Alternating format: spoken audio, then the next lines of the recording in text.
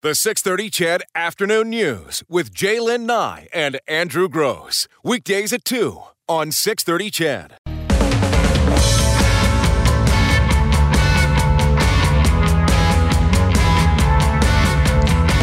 Some of the texts coming in. I liked your Fun Friday show much better than this one. Yeah, so did we. Yeah, we prefer it as well. You can't really win. No one's really upset with us, but you can't really win if there's a story like that. And one you we just did, and you don't cover it. The people are like, you're afraid to. Well, No. we're not afraid of anything. In fact, I'll show you we're not afraid of anything. So this story. This is an interesting one. So, and you might have heard about it. So there has been a book that's been written about the Humboldt Broncos, the team, and the bus crash, or what happened on April 6th. So there's a fellow by the name of Barry Heath. He's a former Saskatchewan coroner and veterinarian. He has published his book. It's called Humble Beginnings of the Humboldt Broncos and the 2017-2018 team. Now, up for sale at numerous different locations. The families involved, the families of the victims, the families of the surviving, begging people to not buy this book.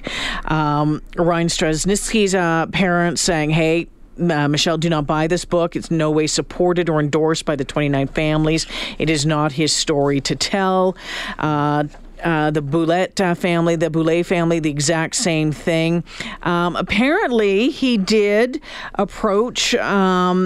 Within 4 weeks, he approached or sent letters to the family members asking them if they would take part in this book, and they either got a no or no response. Right. He sent chapters as well to the Broncos organization asking for guidance and approval, got no response. Well, guess what? He then proceeded to write this book based on what is out there in the public domain. So let's stop there for a second, because there's more to the story, but let's stop there for a second. So you have this story that impacts a nation and internationally. You have an individual who has a connection to it in the area. Now, he's the coroner, is he not? Or works for... I know he's a veterinarian, but I think he's also... He's a former Saskatchewan coroner and veterinarian. Yeah. So... whatever. He thought, listen, people need to hear this story. And at that point, I think he's done nothing wrong. People need to hear this story, and I want to get the story out. And but at the point at which family members don't reply or ask him not to write the book, I think you have to take a serious second look at that point and say, well, the people most directly impacted by this tragedy don't want me writing this book. At least not right now. Right. They don't want their story to be told through him. And I think it's in poor taste at that point to continue on with the book. So now you have the books come out, and now you have this pushback, and people, as you just said, who are directly involved with the tragedy, begging the rest of us not to buy the book. Now, this is the point at which the story kind of takes a turn, because when people accuse you of doing something wrong or suggest that you might have done something that's in very poor taste, you get defensive. So now he's gotten defensive. Quite defensive. Right. So he's come out publicly and said, look, I tried to get them to participate. They didn't want to. I sent chapters of the book to the team. They didn't respond. The suggestion being that, look, I tried to involve the families, right? I tried to do the right thing. But again, the right thing would have been to just stop if nobody involved directly wanted you to be doing this. But then he goes after the media. Now, he goes after the media because he's saying, well, without the stories being told to me firsthand, I had to go with what was reported in the media. And boy, the media didn't stop talking about it. They were making money on their papers and their radio shows and their television shows on this tragedy. So why shouldn't I be able to make money on this tragedy? And I don't know. You're probably better equipped to address this than me. Number one, you know what? I first brought to my attention last night because Christina Hogan, the widow of the coach, she had put out a Facebook post that was retweeted and that sort of stuff. Once again, she said he has done this without the support and endorsement of any family involved in this. In fact, he was specifically asked not to do this at this time, as none of us felt ready for something like this. I mean, those are big words. Those are big words, and it kind of.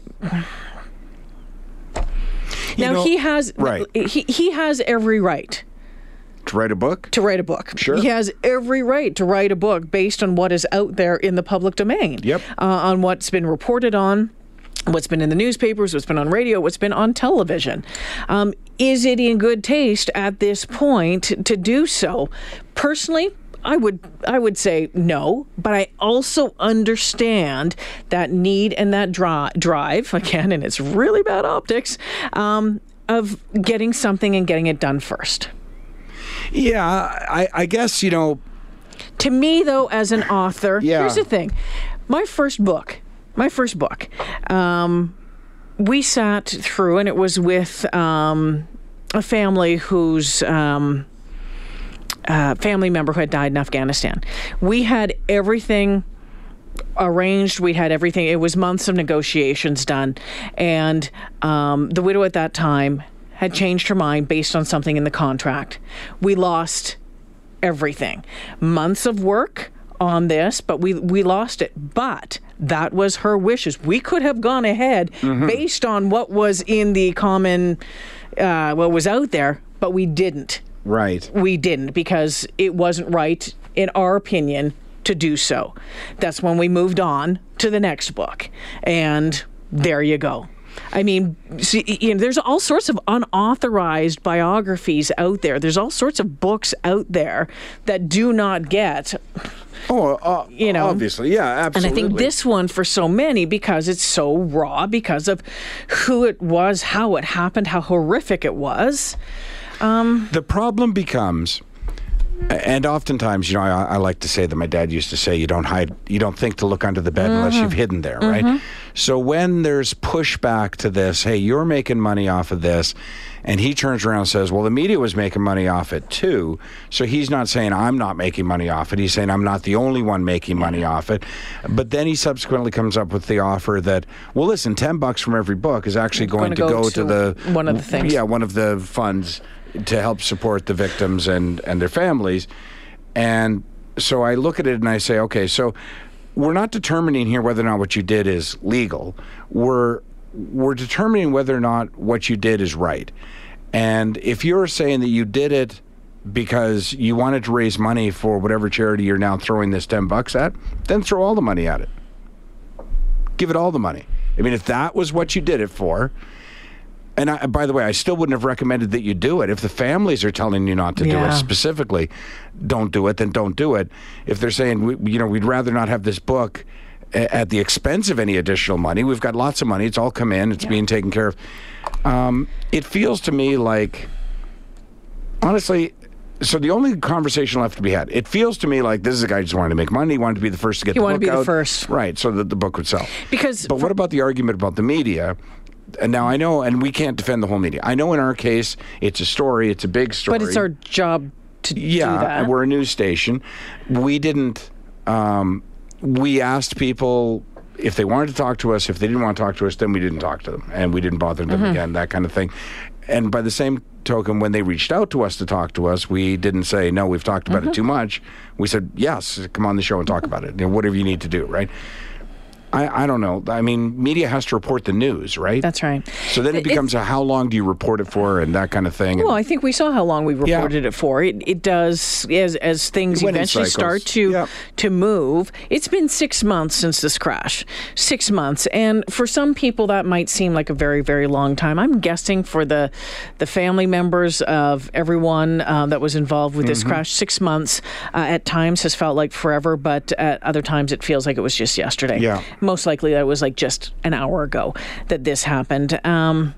Is there a right time or is there a wrong time? I think there's... I think you have to look inside yourself and know what is right and what is wrong. And personally, to me, if I'm getting told by all of these people, no, first off, we're not going to help you. Second of all, we're not ready for this. I would probably hold up because you know what? There's nothing more than in that book than you already know that's in the public domain. Right. So number one, why would you buy it if you've heard it all before? There is nothing.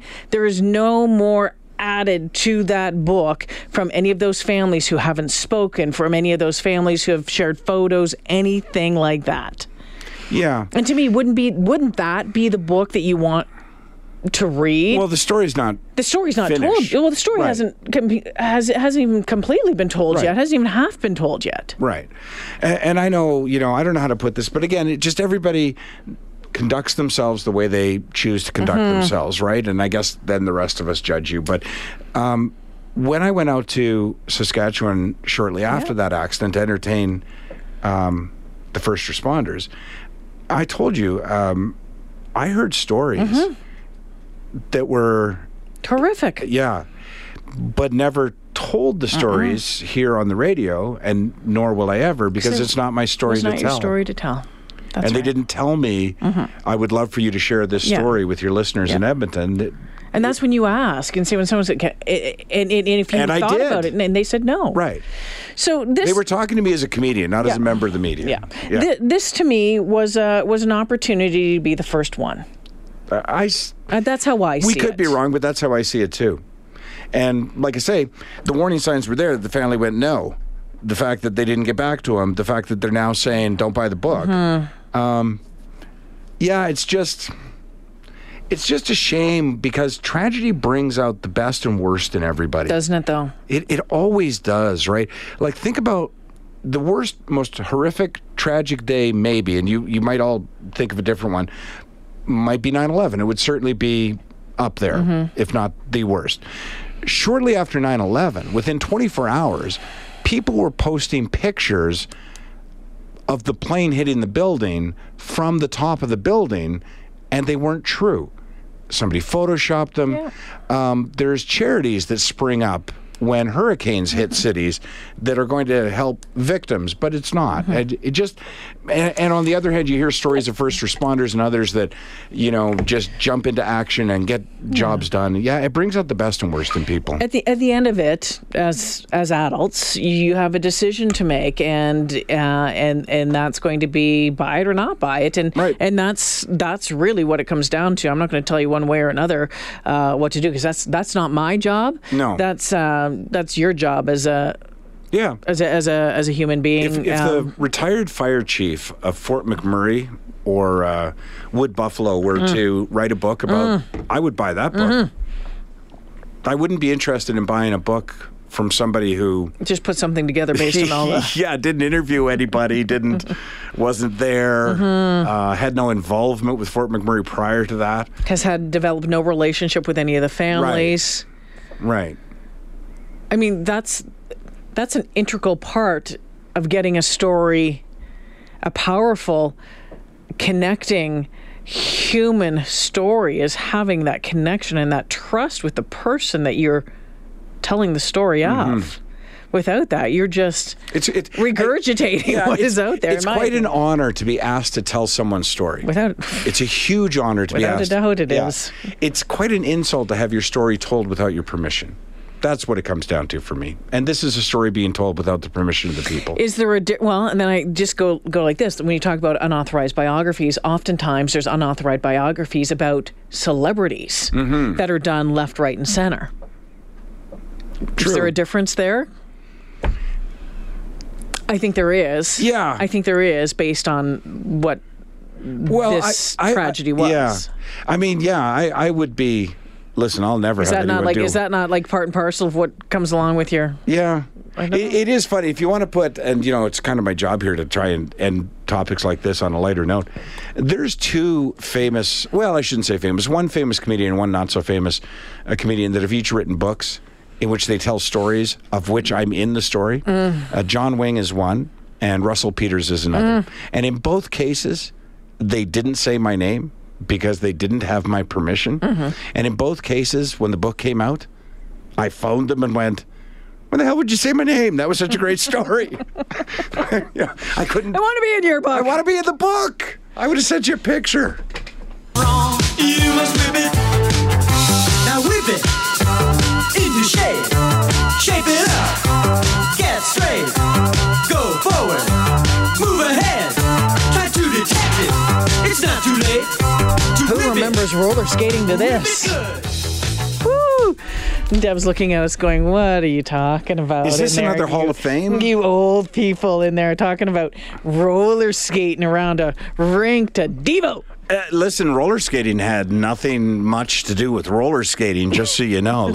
You could spend a Friday night at a roller skating rink and never put on roller skates. It was a great place to go with your friends. You'd meet girls. You'd listen to rock music, eat a burger, and have some fries. Oh, my God, I am so old. In your corduroy pants. Exactly. Swishing around. Swish, swish, swish. Gosh, I hope I don't rub the cords all off. And then there'd be that one guy that, the guy who played on the junior hockey team or, knew how to skate backwards and cross his legs and everything. Yeah. He's skater. Then there'd be the one really serious guy, maybe a couple dancing. Or the couple that could, could, like ballroom on roller skates. There'd be the first date where one of them was like, hair. Yeah. Oh. Roller skating rinks were great. Only went once. Really? Yeah, well, I think that was kind of... so I was living in Belleville, Ontario at that time. So I was probably like 10 or 11 around that time. Then I moved to Northern Ontario. And we didn't have, from what I remember, I don't think we had a roller rink in Sault Ste. Marie. So it had only I don't recall been. one. But my dad had a pair of roller skates. Oh. Big black ones with a big red stop. My dad, yes. I wonder what that looked like. Well, you take a look at some of the old pictures of them with the roller skates on. And I would put them on and stuff the toes with socks. Yes. And try to learn how to do them out on the road in front of the house. Yeah. And these were old school roller skates you're talking about too, right? Yeah. Like it was a boot with like wheels. And just one big red stopper at the front. If you hit that, you're like...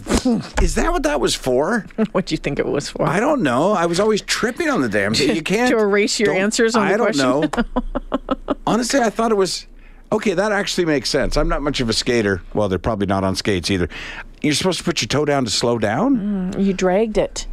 You would drag it behind you. Oh, I thought it was like a bumper in case you hit the boards. Well, that helped too. Yeah, okay. Well, I didn't know that. Along with your hips and your shoulder and... There was a roller skating rink somewhere. It must have been Calgary, and Ashley, for like her 9th or 10th birthday, that's where we went. So, 20 years ago.